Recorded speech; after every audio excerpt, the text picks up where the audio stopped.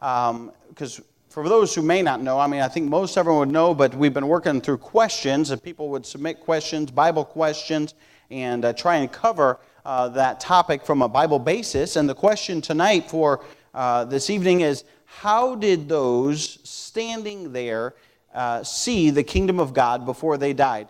Now, that question doesn't make sense until we read this verse, so I should have read your verse first. Mark chapter number 9 and verse number 1, the Bible says this, "And he said unto them, Verily I say unto you, that there be some of them that stand here, which shall not taste of death till they have seen the kingdom of God come with power. And after 6 days Jesus taketh with him Peter and James and John, and leadeth them up into a high mountain apart by themselves. And he was transfigured before them, and his raiment became shining, exceeding white as snow, so as no fuller on earth can white them. And there appeared unto them Elias with Moses, and they were talking with Jesus.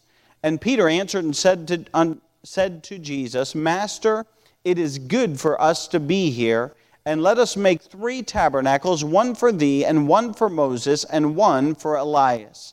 And we'll stop right there, and let's pray. Father, we thank you for your goodness to us. We thank you again for the privilege and opportunity that we have to gather in your house around your word. God, I pray that you'd use me. I pray, Father, that you'd speak through me. God, I pray that you would touch hearts as only you can. And God, I pray that you would just bless each and every person. And Father, we'll certainly thank you for that. In Jesus' precious name we pray, amen.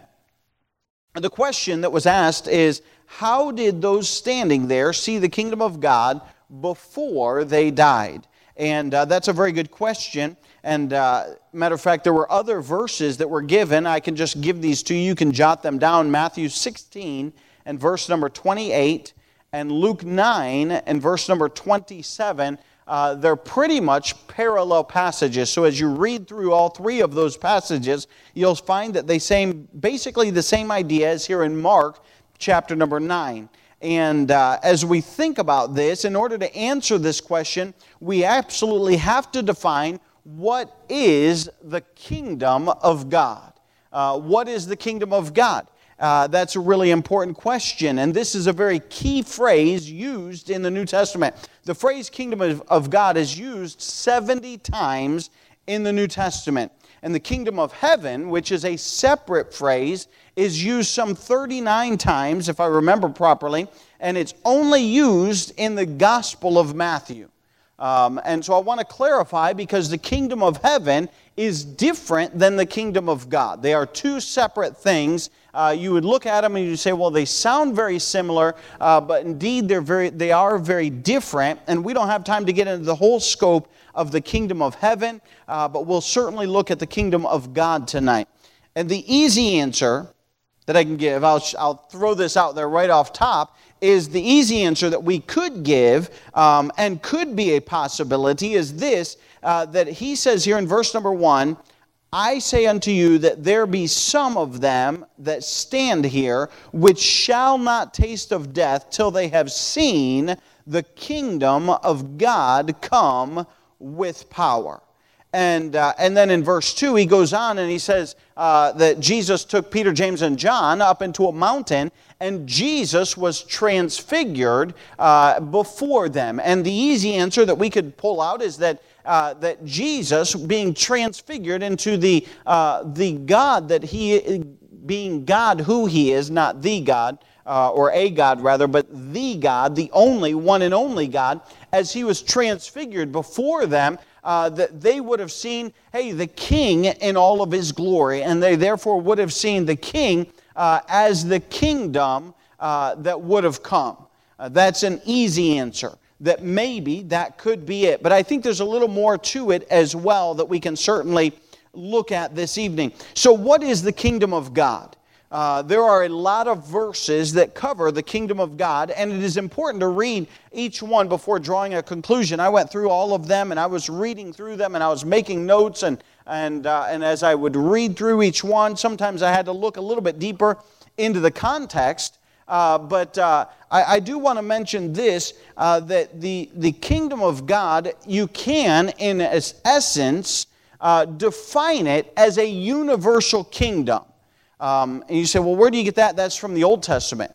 And we'll go there just for a moment. Though the phrase, the kingdom of God, is not used in the Old Testament, there is a kingdom, and it is God's in the Old Testament.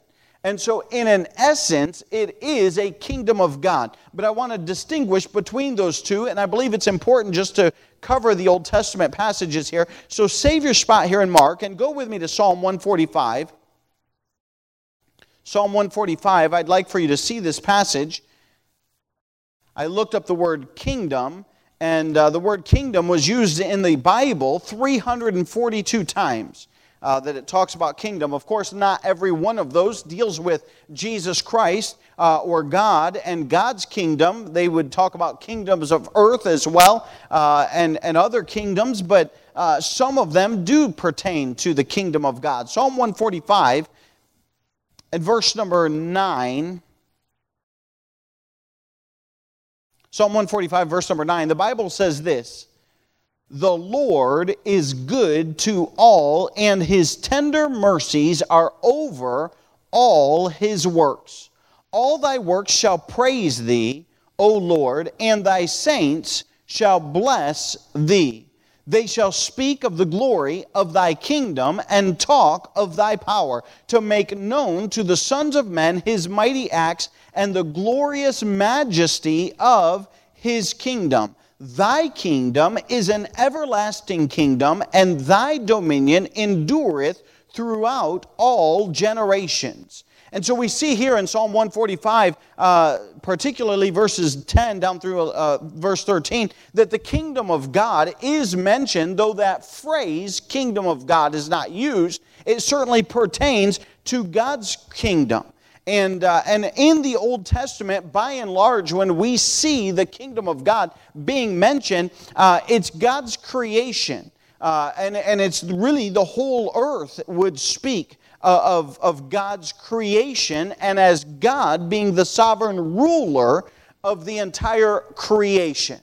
And so as we read that and understand this, that certainly sin exists in the world.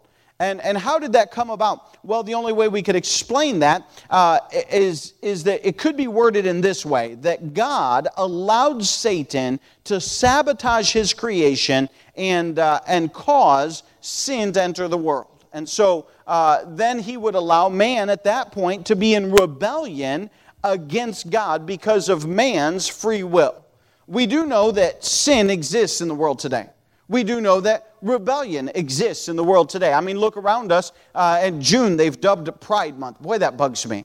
And I'm like, when's straight pride? They don't have that. They don't push that. But we see that there's rebellion, not just in that. There's rebellion in every corner that goes against the Word of God. I mean, we're rebellious even from our very birth against God.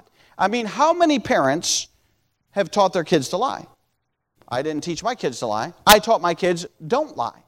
Most parents do. They try and teach their children, don't lie. How many of you taught your kids to steal? Okay? We don't teach our kids to steal. They just grow up naturally stealing. And so we try and teach them not to do those things. So obviously rebellion does exist in the world that God created. And the question was, is this, then, does God still retain ultimate control?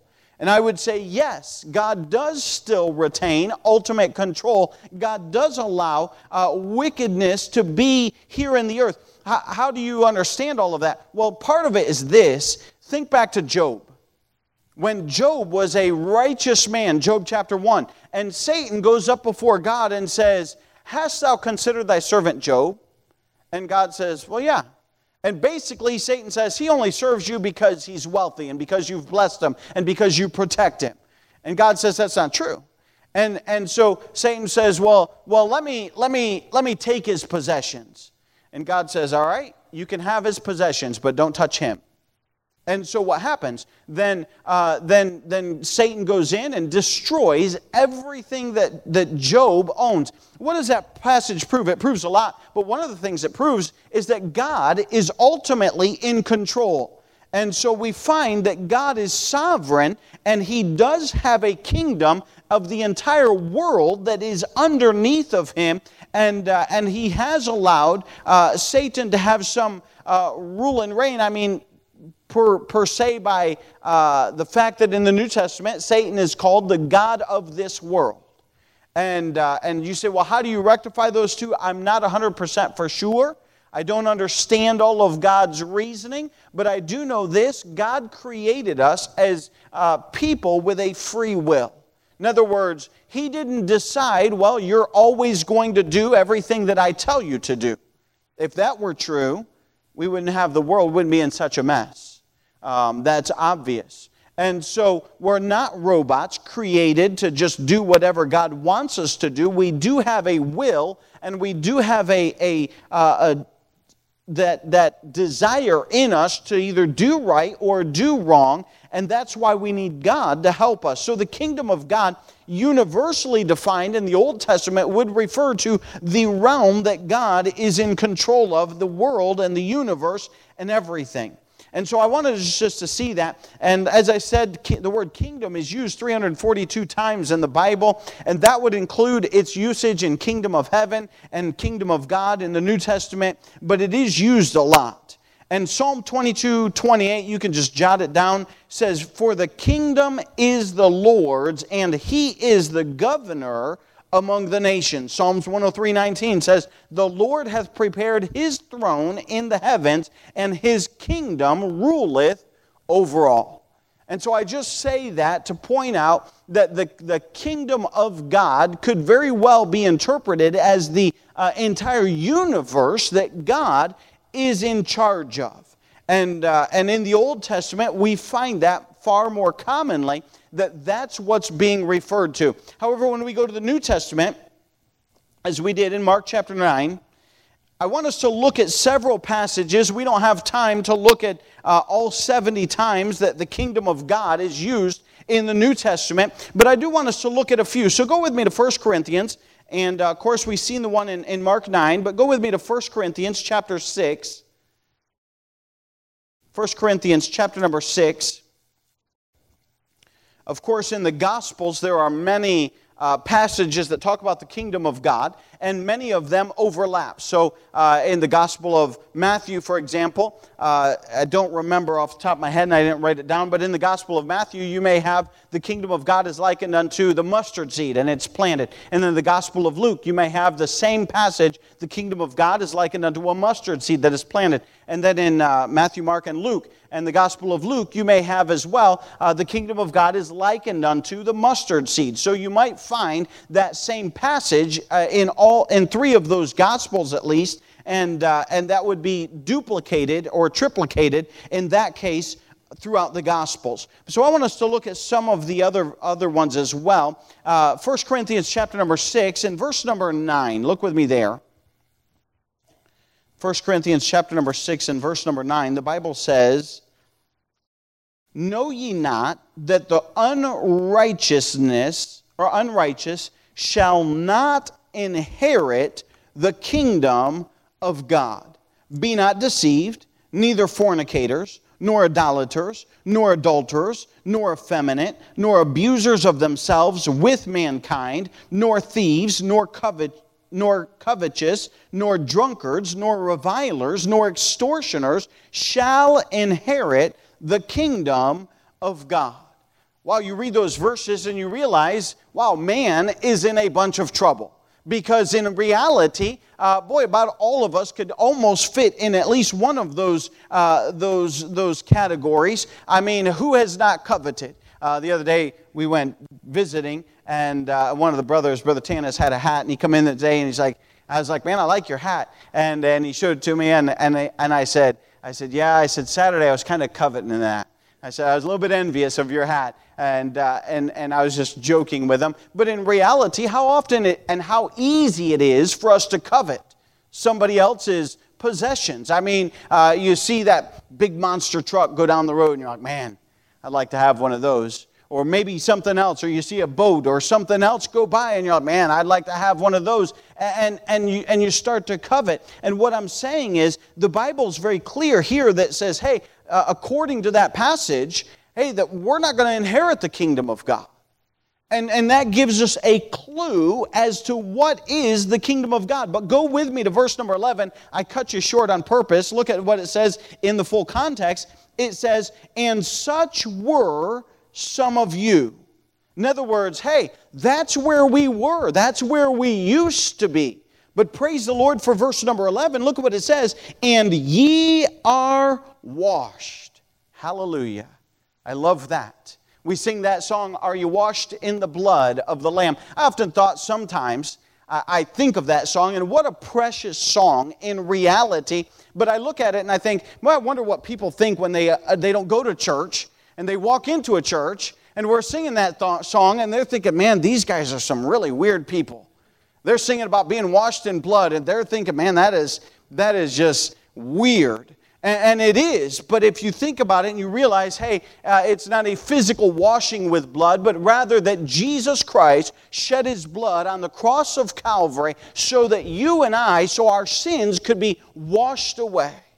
Man, what a blessing to understand and realize. He said, such were some of you, but ye are washed. Praise the Lord that our sins have been washed away. He goes on and he says there in verse number 11, he says, but ye are sanctified. So not only have we been washed, we've been sanctified. I just preached on that a few weeks ago, that we've been set apart for the service of God. In other words, that God desires to use us in the ministry in some form or fashion. That doesn't mean that everyone's going to be called to preach and pastor a church. Hey, but there's something that everyone can do. Everyone can pray. Everyone can witness. Everyone can do something for the honor and glory of God. And so He has sanctified us or set us apart for His service. It doesn't stop there. He keeps going. Look at the next phrase. He says, and ye are justified, follow that all the way through, in the name of the Lord Jesus and by the Spirit of God. What a phenomenal verse that is. I mean, he tells us right there, we're washed, sanctified, and justified, just as if I'd never sinned, that our sins are washed away. And listen, how are we justified? I love this verse because it's so very clear. Listen, we are justified by the Lord Jesus Christ. There are those who deny Jesus. There are those who say, well, Jesus isn't God. Excuse me, the Bible says right here that He's the one that justifies us. And only a perfect sacrifice can take away our sins and wash us and make us clean again. Therefore, Jesus, the sinless, perfect Son of God and God Himself, shed His blood so that you and I can be saved.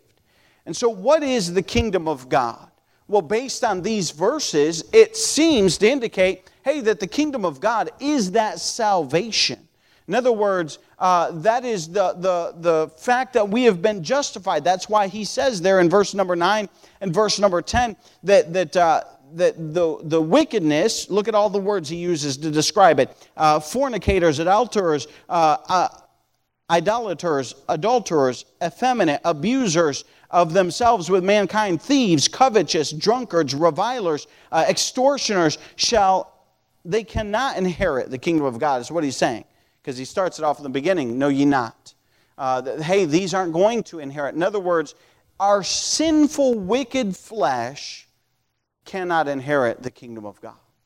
And so that points to salvation, because he says, some of you, we were that, but we've been washed, we've been changed, we've been saved, praise the Lord, and sanctified and justified. Go with me to John chapter number 3. I want to see another passage. This passage is very clear that the kingdom of God really deals with salvation. And look here with me in John chapter number 3. It's a familiar passage to many of us as Nicodemus goes to Jesus. And we'll just read it here in John chapter number 3 and verse number 1. says, there was a man of the Pharisees named Nicodemus, a ruler of the Jews. The same came to Jesus by night and said to him, Rabbi, we know that thou art a teacher come from God. For no man can do these miracles that thou doest, except God be with him. Verily, verily, I say unto you, except a man be born... Oh, I skipped a line, excuse me. Verse number 3. Jesus answered and said unto him, Verily, verily, I say unto thee, except a man be born again, he cannot see the kingdom of God. Nicodemus saith unto him, How can a man be born when he is old? Can he enter the second time into his mother's womb and be born? Jesus answered, Verily, verily, I say unto thee, except a man be born of water and of the Spirit, he cannot enter into the kingdom of God. In verse number 3, he says you cannot see the kingdom of God if you're not born again. And verse number 5, he says you cannot enter into the kingdom of God if you've not been born again. And so we understand that, hey, one of the requisites for at least seeing and even entering the kingdom of God is salvation. And of course, that kind of coincides back with 1 Corinthians chapter 6 and verse number 9, that the kingdom of God does deal with salvation, because he says, such were some of you, but praise the Lord, we've been washed and we've been changed. And we thank the Lord for that. I'm glad that I'm not the person that I used to be. I'm glad that God saved me. I'm glad that God changed my life. And so we see here that you can't see the kingdom of God and you cannot enter the kingdom of God unless you have been born again, spiritually speaking. Of course, we know what that is talking about, being saved and trusting the Lord Jesus Christ as your Savior. Look with me in, let's go to two more passages. Romans chapter number 14. I want you to see the kingdom of God in Romans chapter number 14. It was not too long ago we went through Romans 14 on a Sunday night. And Romans 14 is dealing with differences, as one Christian would, he says right in the beginning, some will eat meat and some won't eat meat. Some will eat one thing and have holidays, and others won't eat those things. And he's saying, listen, not to treat other believers bad because, well, this one's a vegetarian and this one's a carnivore. And he says, you know, don't treat people bad. And of course, a lot of that went back to Jewish customs. This guy eats bacon and this guy doesn't eat bacon. And so there was that issue that he was dealing with. But in Romans chapter 14 and verse number 17, watch what he says. We'll go back to verse 16. We'll catch it there at the beginning of the sentence. Let not then your good be evil spoken of. For the kingdom of God is not meat and drink, but righteousness and peace and joy in the Holy Ghost. So the kingdom of God is not meat and drink. And in that phrase, he's talking about the physical. In other words, he was physically talking about some are carnivores, some are vegetarians, some follow the Jewish dietary restrictions, some do not follow the Jewish dietary restrictions. And so he's saying, hey, the kingdom of God is not a physical kingdom. That's one of the things the Jews were really confused about. When Jesus came to the earth, they expected him to set up his kingdom on the earth. They expected him to take a throne, set up an army, and overthrow the Romans who were currently ruling over them, and they were excited about that. But when Jesus did not do that, they're like, this ain't the Messiah. He didn't do what we expected him to do. And indeed, he was the Messiah, but they had a misunderstanding. And so God is saying here, and the Bible is saying very clearly, that the kingdom of God is not meat and drink. It's not physical. It's not a physical realm that is taking place at this time in the earth. And so he's very clearly defining it's not physical. But look at what he says it is. But righteousness and peace and joy in the Holy Ghost. Righteousness. How do we get righteousness? Salvation. We don't have our own righteousness. The Bible is very clear of that. Not of works which we have done. We can't save ourselves. Titus 3:5 talks about that. Ephesians 2:8 and 9 talk about that it's not of works that we can do, but that our righteousness comes from the sacrifice of Jesus Christ on the cross of Calvary, and He gives us His righteousness. And then peace and joy. Well, I read those two things, and I thought immediately, because he says joy in the Holy Ghost, I thought immediately the fruit of the Spirit. Love, joy, peace, long-suffering, temperance, meekness, faith. Against such there is no law. I don't think I got them in order. But he's saying, hey, those pertain to the fruit of the Spirit. So therefore, he's dealing with salvation. And he's saying the kingdom of God is a spiritual realm, and it pertains to that of salvation. So we see that in 1 Corinthians 6:9. We see that in John 3. We see that in Romans 14:17. And so I believe by looking at these, and there's many others that do distinguish, but I didn't see any of the kingdom of God's that would detract from salvation, that would say it is not salvation. But rather the majority of the passages point to the fact that the kingdom of God is a spiritual kingdom that is set up within our hearts, if you will.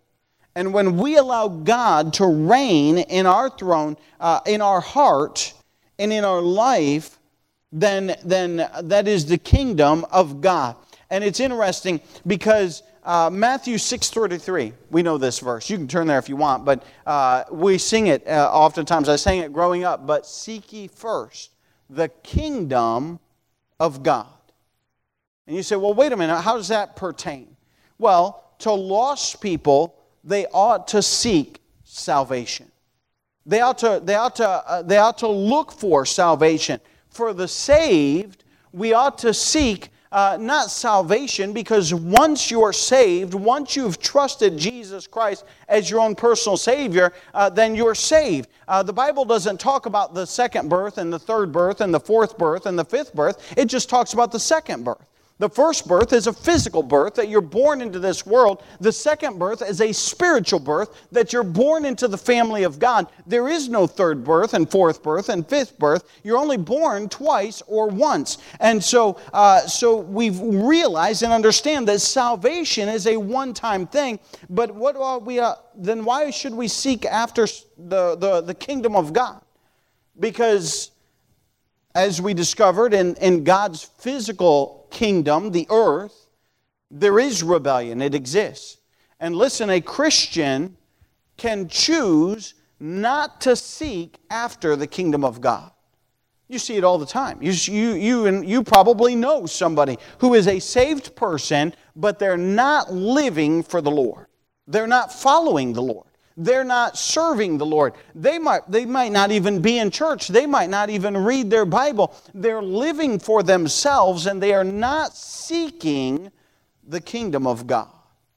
And so he points us to the fact that, hey, we ought to be seeking for God to reign in our lives on a daily basis. Seek ye first the kingdom of God and His righteousness, and all of these things shall be added unto you. That's what Matthew 6:33 says. So as we look at the idea of the kingdom of God, at least in the New Testament, it's defined, I think, fairly clearly that it's talking about salvation. Now, if you go to Kingdom of Heaven, it's a whole nother ballgame. There's a whole nother set of verses. Go and look them all up and read them. I encourage you to do so. It will be a blessing to you and help you. But they are two distinct things when you look them both up and you read all of those verses. And so we go all the way back to our question in Mark chapter 9.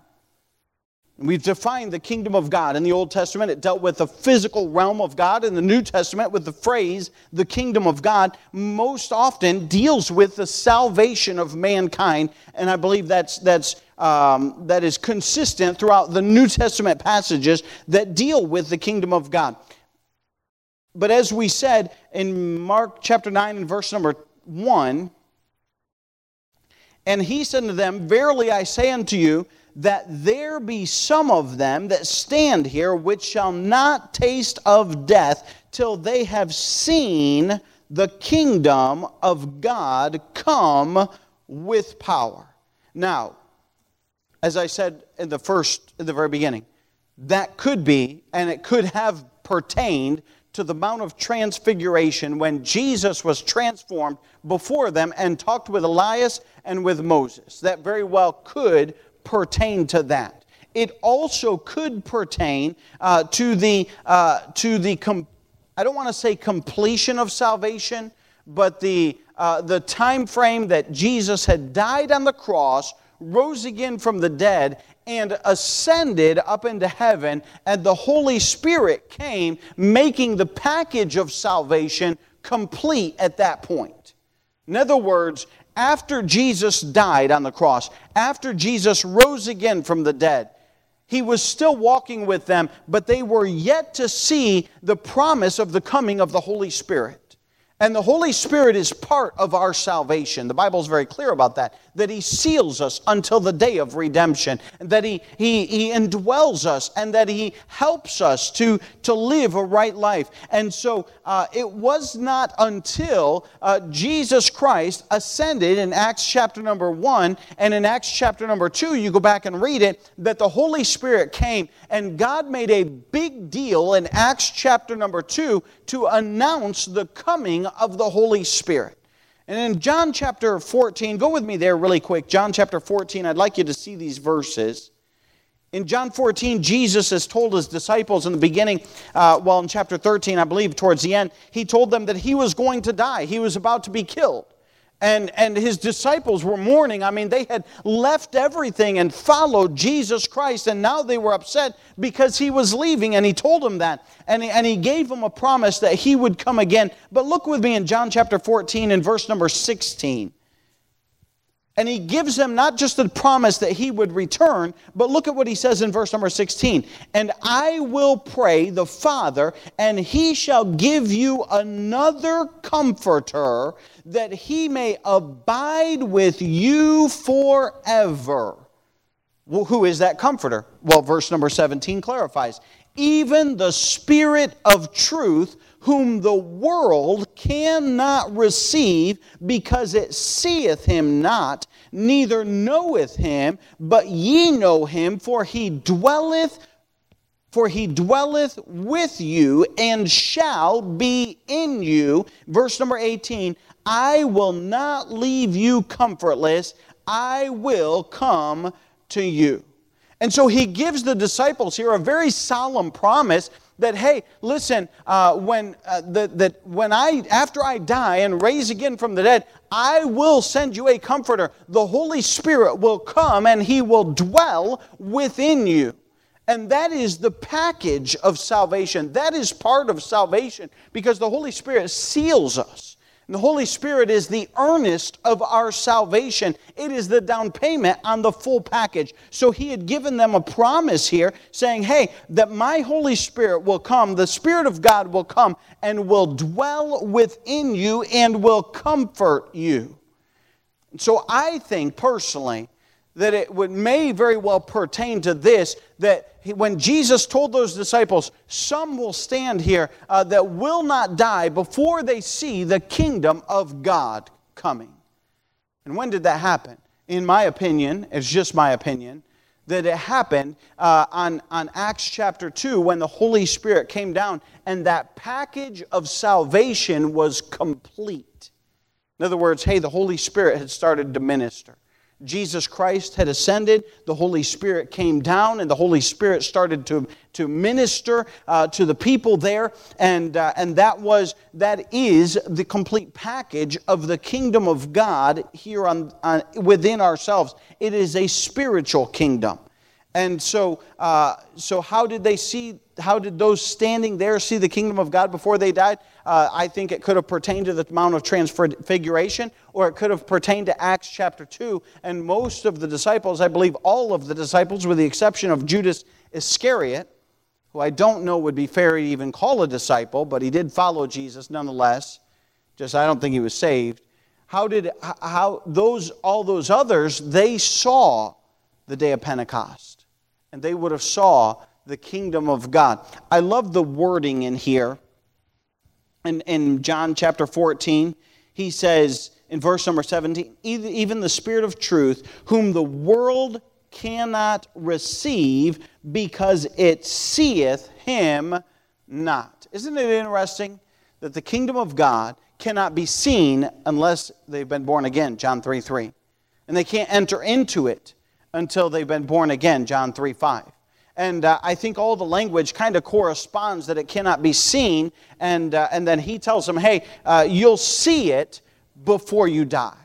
And I think it deals with the entire package of salvation that we receive.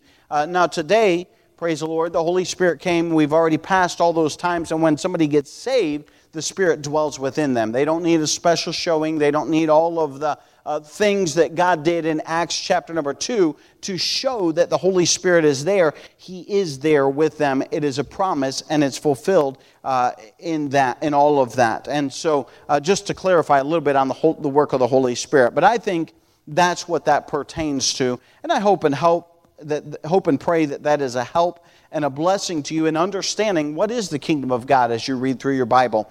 And the kingdom of heaven is completely diverse. It's different, and we won't cover that for the sake of tonight. But I want to point out three things, because sometimes I hear it actually quite frequently. People say, well, let's build the kingdom. And I understand what people mean by that. And I've probably said it myself, let's build the kingdom. But it's interesting to note, God never commanded us in the Bible to build the kingdom of God. That's not something He told us to build.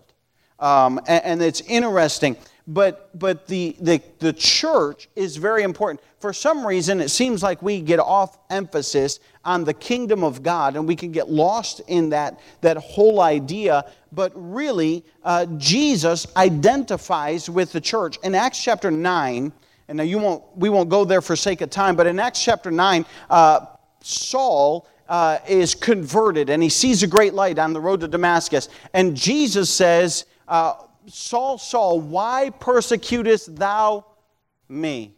Wait a minute, who was Saul persecuting? The church. He was going around and rounding up those that proclaimed the name of Christ in the church, and he wanted to throw them, men and women, in prison. So Jesus identifies himself with the church. Not only that, but in Ephesians chapter 5, verse 24 and 25, Jesus gave himself for the church. He says, I show you a great mystery, and he's talking about the love of how a husband ought to love his wife, and he says, I'll show you a great mystery, but I speak concerning the church. And he says how he loves the church and gave himself for it. Then in Acts chapter 20 and verse 28, it says, it's an interesting verse, I love this verse, but it says that God shed His blood to purchase the church. Now how is that possible? Through Jesus Christ. And that substantiates the fact that Jesus Christ is God. But Jesus shed His blood to purchase the church. And I say all that to say people get all caught up with the kingdom of God, and they'll avoid a local church because, well, we don't believe in that. Listen, God talks a lot more about the church than He does building the kingdom. He never said, I will build my kingdom. He says, I will build my church, and the gates of hell shall not prevail against it. He says that He associates Himself with the church. He gave Himself for the church. He shed His blood for the church, and He expects us to be part of the church and work and serve the Lord in that capacity. So that's just a minor thing perhaps I want to throw out there about the kingdom of God, because sometimes people will say that, and it's a phrase that's tossed around quite a bit. But really, the kingdom of God pertains to salvation. And that's what God's gift to us in His death on the cross of Calvary. So I hope that helps a little bit, at least clarify some of that and make that more clear. Let's stand to our feet with our heads bowed and our eyes closed. Father, we thank You just for Your goodness to us. God, we thank You for Your word. God, we thank You for the depth of it. Really, God, I'm amazed every time I open it and I study and I look through the passages. And God, how deep and how comprehensive your word is.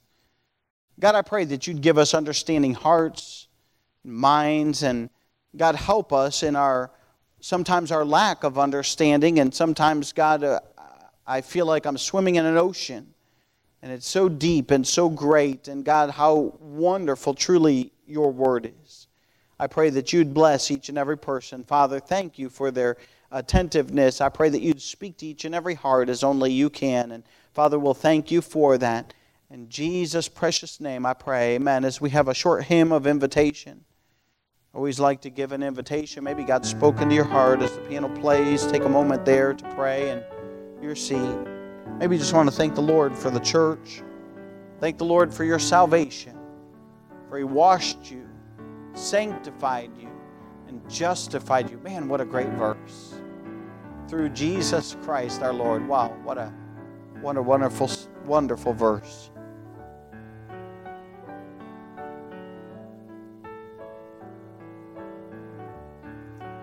Maybe you realize, I've never been saved. You can trust the Lord right there in your seat.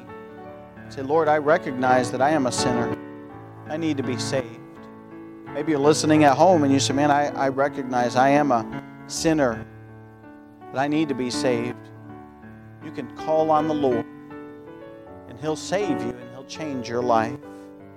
And if you do that, boy, I ask you to get in touch with us. Be sure to contact us, because we want to rejoice with you. We want to help you get your life grounded in the Word of God. One of the most important things you can do. As the piano plays.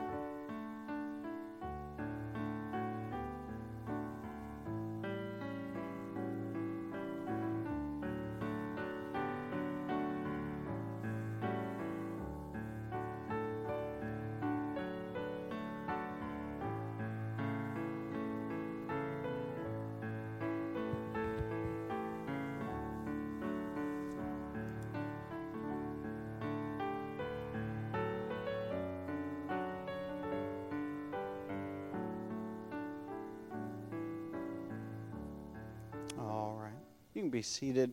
I went long. The clock looks different down here than it does up there. That's my excuse. I'm sticking with it, okay? I can't read a clock. Let me just give you a couple of prayer